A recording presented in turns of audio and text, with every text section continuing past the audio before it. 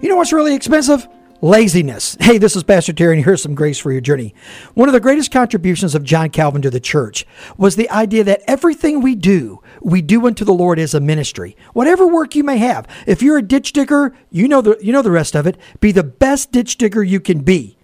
Thomas Edison said this: "We often miss unbelievable opportunities because they become dressed like work." Let me read you what the Bible says. A little sleep, a little slumber, a little folding of the hands to rest. And what happens? Poverty will come upon you like a robber, and want like an armed man. Work hard, be industrious, get connected with your purpose in life, and God's going to give you unbelievable grace for your journey. God bless you. Thank you so much for listening to this edition of the Grace for Your Journey podcast. I pray that it has been a blessing and an encouragement to you. Pass it around if you think it would help somebody. And we look forward to you dropping by again for another episode of the Grace for Your Journey podcast.